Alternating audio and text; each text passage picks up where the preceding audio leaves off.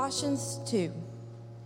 I want you to know how hard I'm contending for you, for those at Laodicea, and for all who have not met me personally. My goal is that they may be encouraged in heart and united in love, so that they may have the full riches of complete understanding, in order that they may know the mystery of God, namely Christ, in whom are hidden all the treasures of wisdom and knowledge. I tell you this so that no one may deceive you by fine-sounding arguments. For though I am absent from the body, I am present with you in spirit, and delight to see how disciplined you are and how firm your faith in Christ is. So then, just as you received Christ Jesus as Lord, continue to live your lives in him, rooted and built up in him, strengthened in the faith as you were taught, and overflowing with thankfulness. See that no one takes captive through hollow and deceptive philosophy, which depends on human tradition and the elemental spiritual forces of this world rather than on Christ. For in Christ all the fullness of the deity lives in bodily form, and in Christ you have been brought to fullness. He is the head over every power and authority. In him you were also circumcised with a circumcision not performed by human hands. Your whole self, ruled by the flesh, was put off when you were circumcised by Christ, having been buried with him in baptism, in which you were also raised with him through your faith in the working of God who raised him from the dead. When you were dead in your sins and in the uncircumcision of your flesh, God made you alive with Christ. He forgave us all our sins, having canceled the charge of our legal indebtedness, which stood against us and condemned us. He has taken it away, nailing it to the cross, and having disarmed the powers and authorities, he made a public spectacle of them, triumphing over them by the cross, restraining sensual indulgence.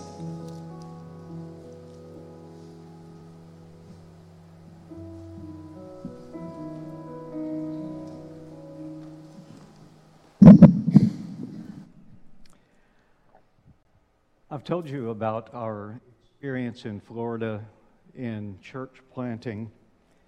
That little congregation that I took in 1976.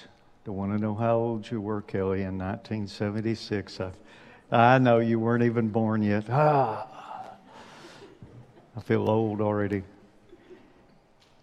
We were meeting in the Women's Club in a public building. I've talked about taking down chairs and setting up chairs and what a pain that was week after week.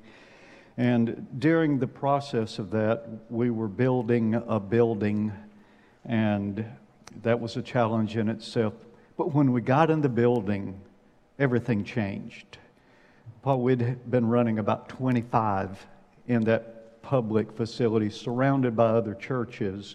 And so it was difficult to get people to come to those services. We got in the building, and we had our first vacation Bible school that we had ever had. I had a personal van that I drove, and went out and got kids, met families, the parents of those children. That vacation Bible school began a revival. After the vacation Bible school, and by the way, we had a family night for the kids and their parents on a Friday evening, and I preached one of the most in-your-face sermons I had ever preached before. One of my members said, "Preacher, there was blood in the aisles with you stepping on toes in that sermon. These people will never come back." The thing is, we had 22 additions. Now think about that. We'd been running 25 people. We had 22 additions over the next 6 weeks. Those additions were not the children. Those additions were their parents. I can't tell you how huge that is in a young church plant. Those people were saved, excited, but almost immediately, family members who had never spoken with them before about Jesus, all of a sudden became very religious. They were upset that their friends had been saved and baptized in a Baptist church. And they began to try to draw them away. They succeeded with one young couple, and then that couple, the wife, began to speak with another wife in the congregation. They started attending a heretical church. I mean, this was, I could spend a while talking about their plan of salvation. It was a 5-point plan of salvation, and the bottom line is you've got to earn your way to heaven. And drew away those two families. Well, that stopped the revival, but it didn't stop God. We continued growing, and it took years. But we never had another movement of the Spirit, another revival quite like 22 editions in 6 weeks. The same thing happened at Colossae. That's what we're studying. The letter, Paul's letter to the church at Colossae, we call it Colossians. The letter to the Colossians. The same thing happened there. There was a church plant. Epaphras was the missionary pastor of that work. And people were saved, baptized, joined together, worshiping.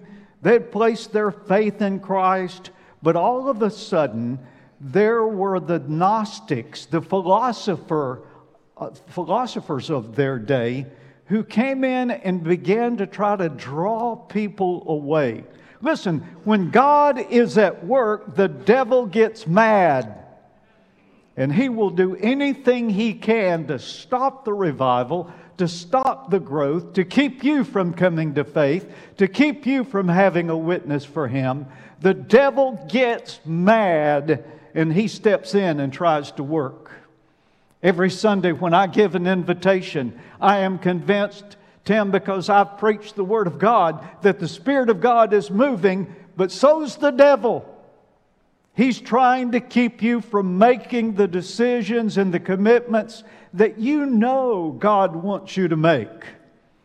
And he's moving in the same service that the Holy Spirit is, but the Holy Spirit's more powerful if you just listen to him. Paul wrote this letter to the church at Colossae to say, you need to listen to me. He spent the whole first chapter talking about who Jesus is, and that hymn that is so beautiful near the end of Colossians chapter 1. But in Colossians chapter 2, under the theme that we're still talking about, Jesus is the one, He's the one and only, and He is sufficient. He is enough. You are accepted in the beloved. All the fullness of God is in Him, and you are complete in Jesus Christ. Don't miss that. But then He gives 4 warnings about substitutes. And remember, we're talking about Jesus is the one and only. Therefore, do not accept any substitutes. And actually, He's going to name 4 substitutes you need to look out for. Somebody who's going to draw you away, and how they'll try to do that. Now, Paul, this is going to be 4 sermons in one, so you're learning how to preach. This is not one sermon, and only a nut would try preaching 4 sermons in one, but I've only got so many weeks in this series, and so I've got to get it done today. I wrote in my notes, we got a long way to go, Jamie, and a short time to get there. Some of you will recognize that, but hang on, because we got a lot to cover. First of all, you need, in accepting those substitutes, to beware of persuasive people. I tell you this so that no one may deceive you by fine-sounding arguments. That's chapter 2, verse 4. Listen, you need to beware of popular preachers. There are preachers out there that will lead you astray. They are powerful in their speech. They are very eloquent. They preach what you want to hear. Joe, that's what the Bible says, right? In these days, people will be drawn away by preachers with who preach to itching ears. That is, they preach what you want to hear instead of the truth. Be careful about powerful, popular preachers. Be careful about political leaders and intellectual teachers who want to deceive you by persuasive speech. It worries me to death about our young people who are going to university because the typical university professor, even if he claims to be Christian, is atheistic. He believes heresy, and he will teach you socialism.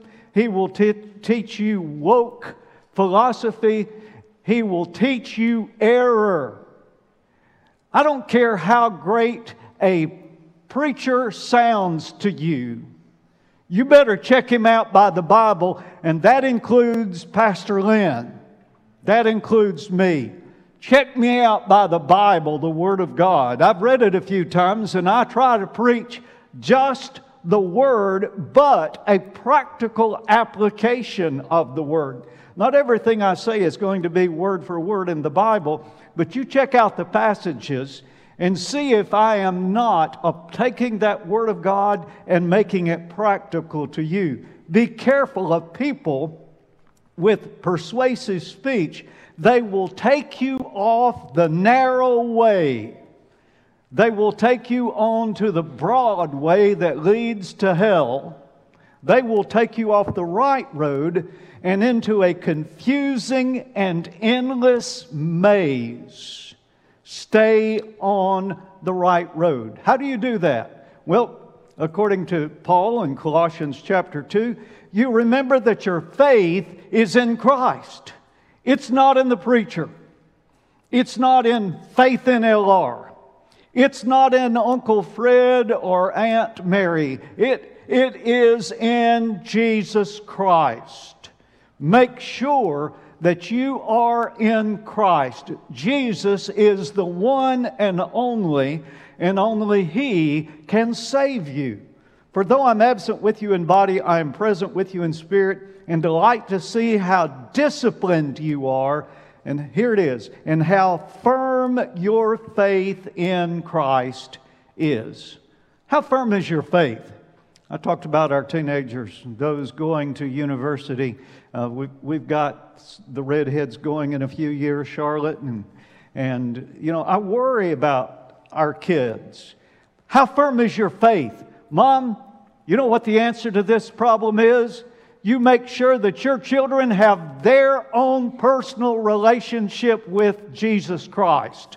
That their relationship is not your relationship, that your relationship is not their relationship. If it is, when they get out of the home, they won't have a relationship, and their faith will not be firm. Raise your children to be firm in the faith.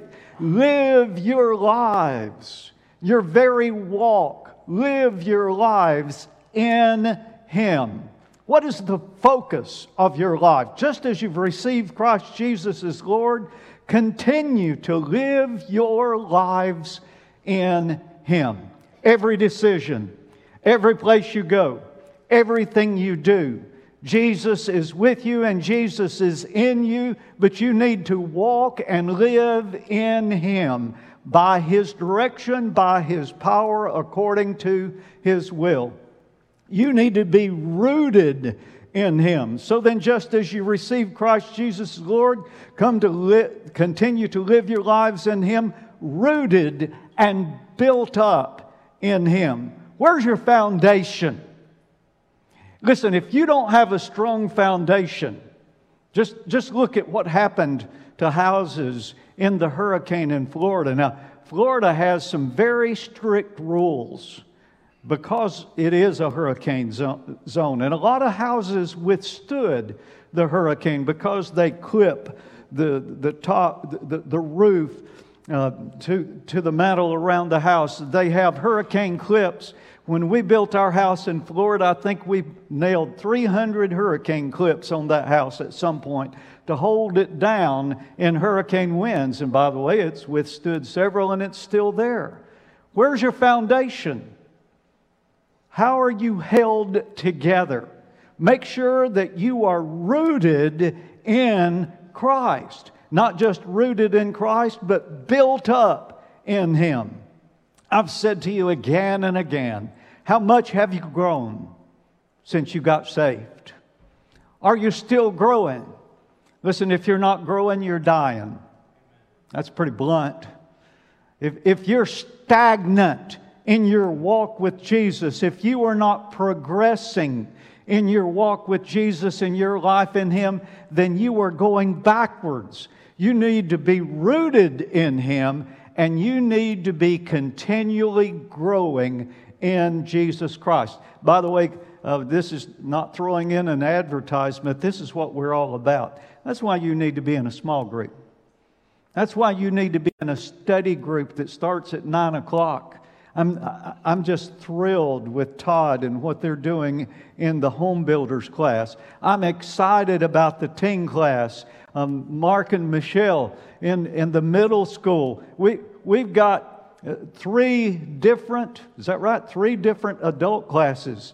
Now that doesn't count our college age class. They're sort of in-betweeners. I thought maybe that's what you need to call that class. You call it the way. I call it the in-betweeners. But for you adults, whatever age, we have study groups for you so that you can be rooted in Christ and continually built up in Him. There are some of you, I really need to grab, and I almost called a name, I won't do that, and get you into the pastor's class, or Gail Holmes' class, or Don Orender's class. We have groups where you can be built up in Him, strengthening your faith, so that you can be established in Him. As you receive Christ, rooted, built up in Him, and established in the faith, just as you were taught. If you're not taught, if you're not willing to be taught, you probably will not be established. I would encourage you to seek out one of those study groups. Stay on the right road and always be abounding in Him. As you were taught, abounding in thanksgiving. Those of you who've heard me preach a few times know that I usually get around at some point to say that there are few things in life that are more life-changing than an attitude of gratitude to God. Gratitude, thanksgiving to God. If you realize that your faith is in Him, you're established, rooted, built up, growing in Him, you can only respond with thanksgiving to God. Accept no substitutes. Be careful about those false teachers. You know, there's a reason we have local churches. Because that guy on the other side of the camera and on your television screen doesn't know who you are, does not really care about you, has no personal connection. Some of you are visitors and you wonder why in my sermons I call names in the church. It's because I see somebody looking at me. Now, everybody's going to quit looking at me now, but I see, Melody, I see you looking at me, and I reach out and make a connection. And I love doing that. It keeps us on the same page. It ought to help you know that I care about you. That guy on the TV does not care about you. He doesn't know who you are and does not want to know as long as you'll keep sending your check. Beware. Beware of powerful, heretical teachers and leaders who will lead you astray. Be careful about popular philosophy. See to it that no one takes you captive. Okay, Paul, this is the reason I said that there's 4 different sermons here. There's 4 different warnings, and every one of those warnings, if you look in your Bible and look it up, every single of those, the first one was to deceive you. This one is to take you captive. We'll talk about the others. Every one of those is a different Greek word. And several of those Greek words, Paul, occur only here in all the New Testament. Only occur one time. and it's in this passage. When you find something like that, you found a gem. Just saying. Be careful that they don't take you captive through hollow and deceptive philosophy. The popular philosophy in Colossae was Gnosticism. You can't really know. Matter does not exist. It's just an image. It's not real. God is not real. And you can't know God. Gnosticism. It was an anti-God philosophy. Now, this may not be popular, but I'm not here to be popular.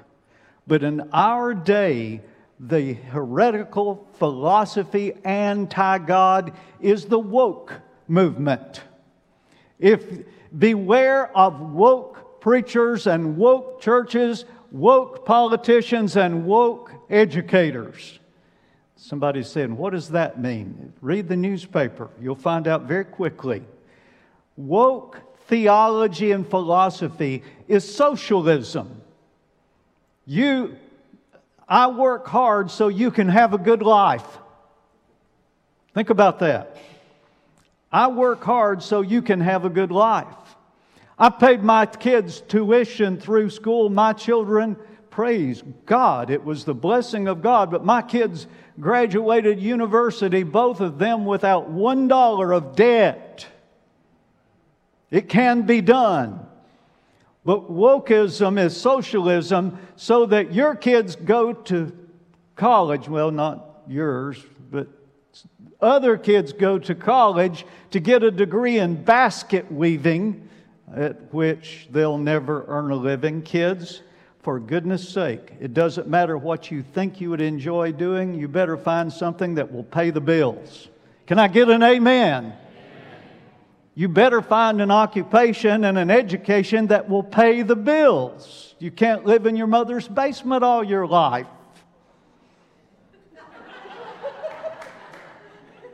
Finally get an amen. Woke philosophy is socialism. And it was Margaret Thatcher who said the problem with socialism is you eventually run out of other people's money. It's critical race theory. Let me tell you, critical race theory is heretical and it promotes racism. It says it's okay for you to be racist unless you're white. And if you're white, you're automatically a racist. That's promoting hatred. The Bible says very clearly, anyone who hates his brother. It does not say what color you are, what race you are, what nationality you are. If you hate your brother, you're a racist. You're against God. You don't know the Lord. And yet that's what's being taught in our schools, in our universities. That other thing, the ABC philosophy, LGBTQ, and they keep adding letters to it. Is that biblical or not? Absolutely is not. Does that mean we hate those who are a part of that? It does not. God loves them, and it's our job to love them in the Lord and lead them to the Lord.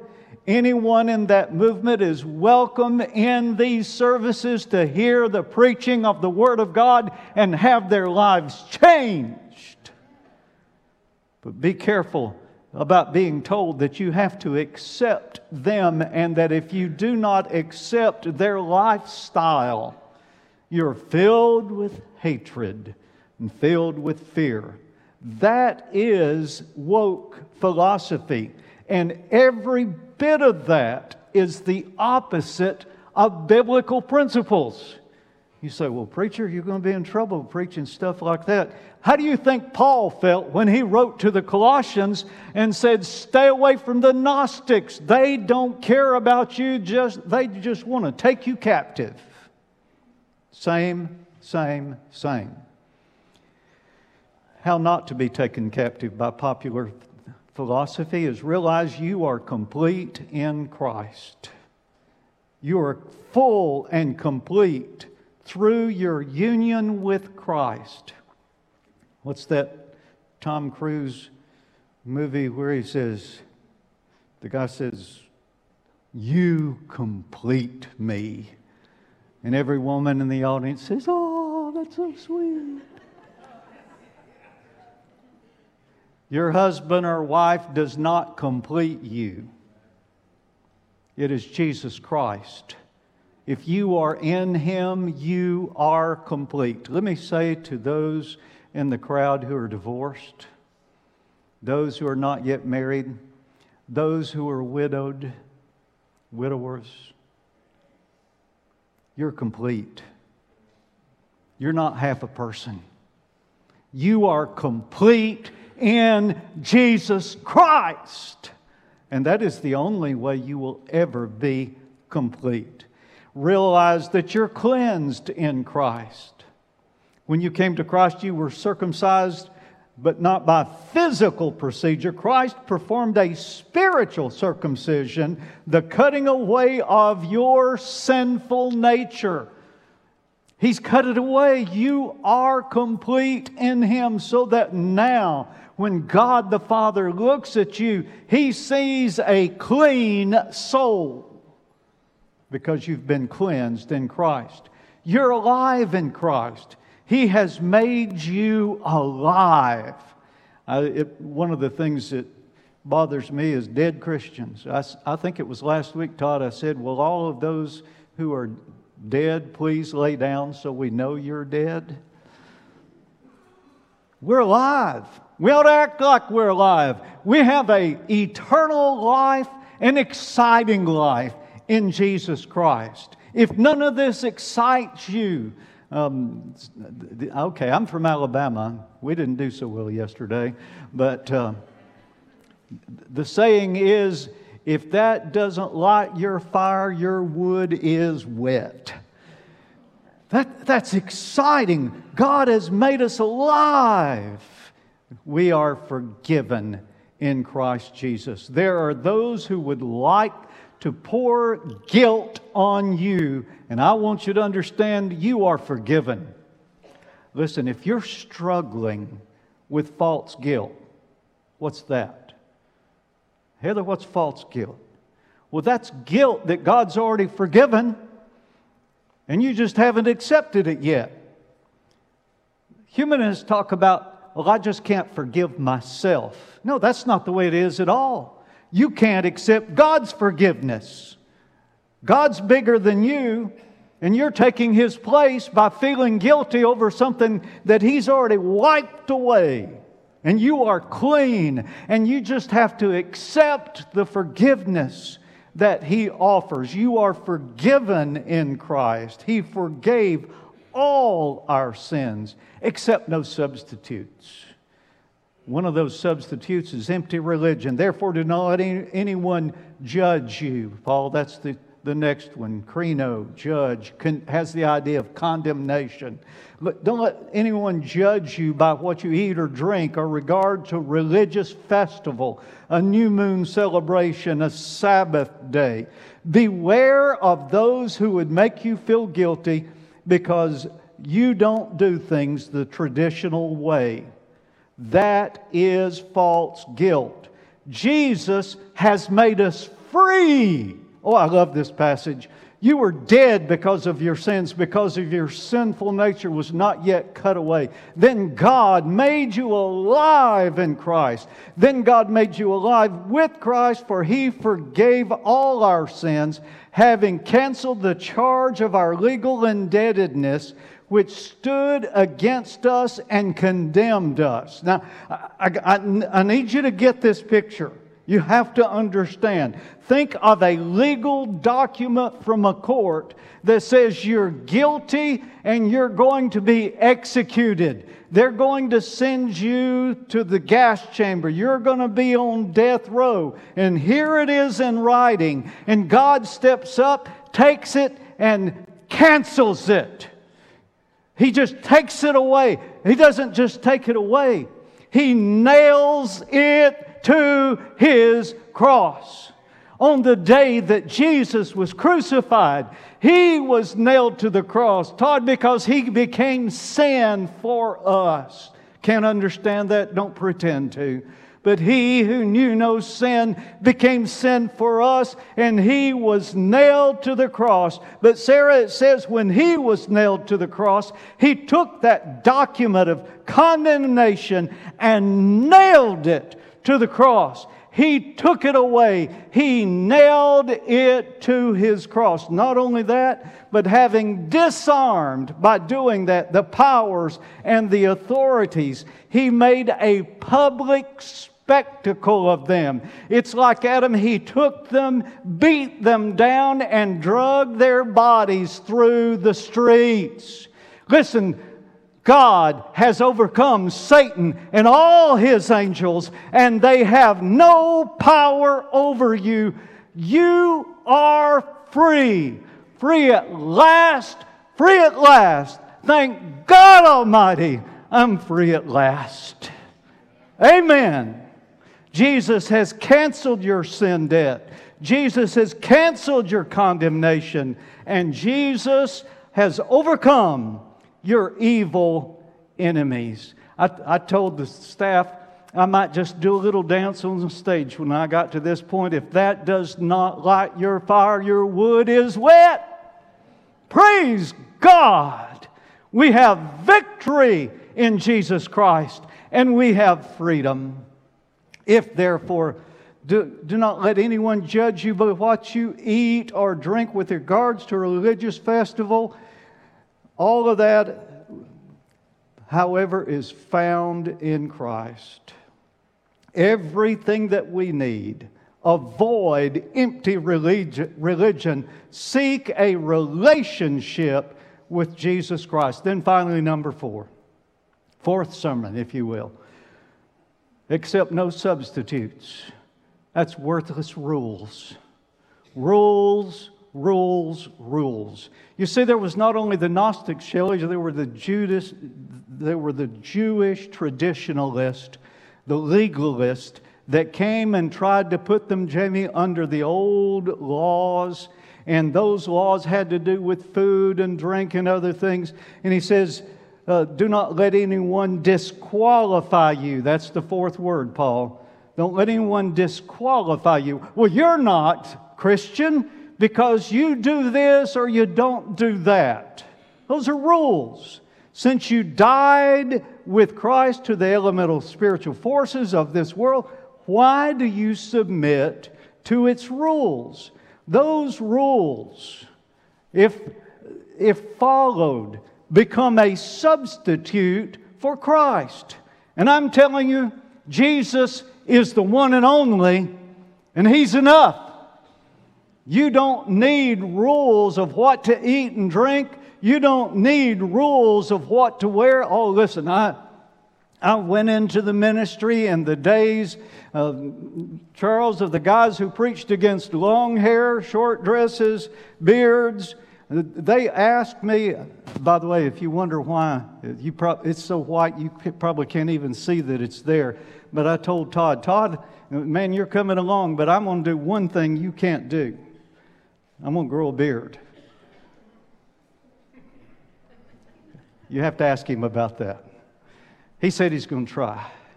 All 6 hairs right there. I grew up in the day when they preached against everything, and I wondered, what are we for? I know what we're against. What are we for? Well, beware of legalists. They will put you under their rules so that they can disqualify you. I'm more righteous than you are because I don't drink alcohol. I'm more righteous than you are because I don't have long hair. I don't have any hair. I told Alan's back there, I told Alan my life's ambition was to have hair and a beard like Alan's, and instead I ended up with a hairdo like Jay Gohagan, Heather. That's just not fair. Rules. I got to tell you, it bugs me to see a 300-pound preacher preaching against alcohol or against any addiction. and you know there are a lot of different addictions, and alcohol is just one of them, be careful about rules. That's not what saves you. That's not what makes you spiritual. And people who do that are just trying to disqualify you and take away your reward. And they can't do it. It's in Christ. Nobody can take your reward away from you because you are complete in Christ.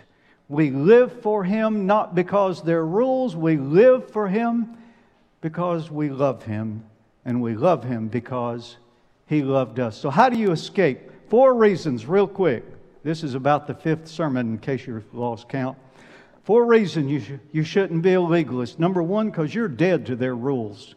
You are dead in Christ. He died and you died with Him if you've trusted in Him. And you're dead to rules. You don't need them. Number 2, these rules are about temporary things. Things that don't matter. They won't last. They'll be burned up with the elements of the earth when God comes and destroys it all and builds a new heaven and a new earth.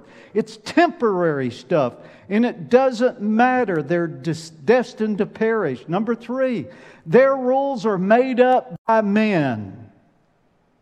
All of those things that they preached against back when I was a teenager and a young preacher, none of it was in the Bible. It was all traditions by men. I preach the Word of God. If you catch me preaching something that's not the Word of God, you show me in the Bible where I'm wrong. These are rules made up by men, not by God. Besides which, their rules do not work. They don't work. These things lack value in restraining sensual indulgence. They don't work. Listen, what is it all about? I've preached 5 sermons in one, but do you get it? It's all about this. Jesus is the one and only, and He's enough. Jesus is what you need. He is who you need, and He is sufficient. Now listen to me. Look up here. If you dedicate your life to Christ, the devil's going to get mad as a hornet. And he's going to do everything he can to draw you away. And Mike, he will offer cheap substitutes that are no good, of no avail. John David, they won't do anything for us. Only Jesus. He's enough. He is the one and only, and He's enough.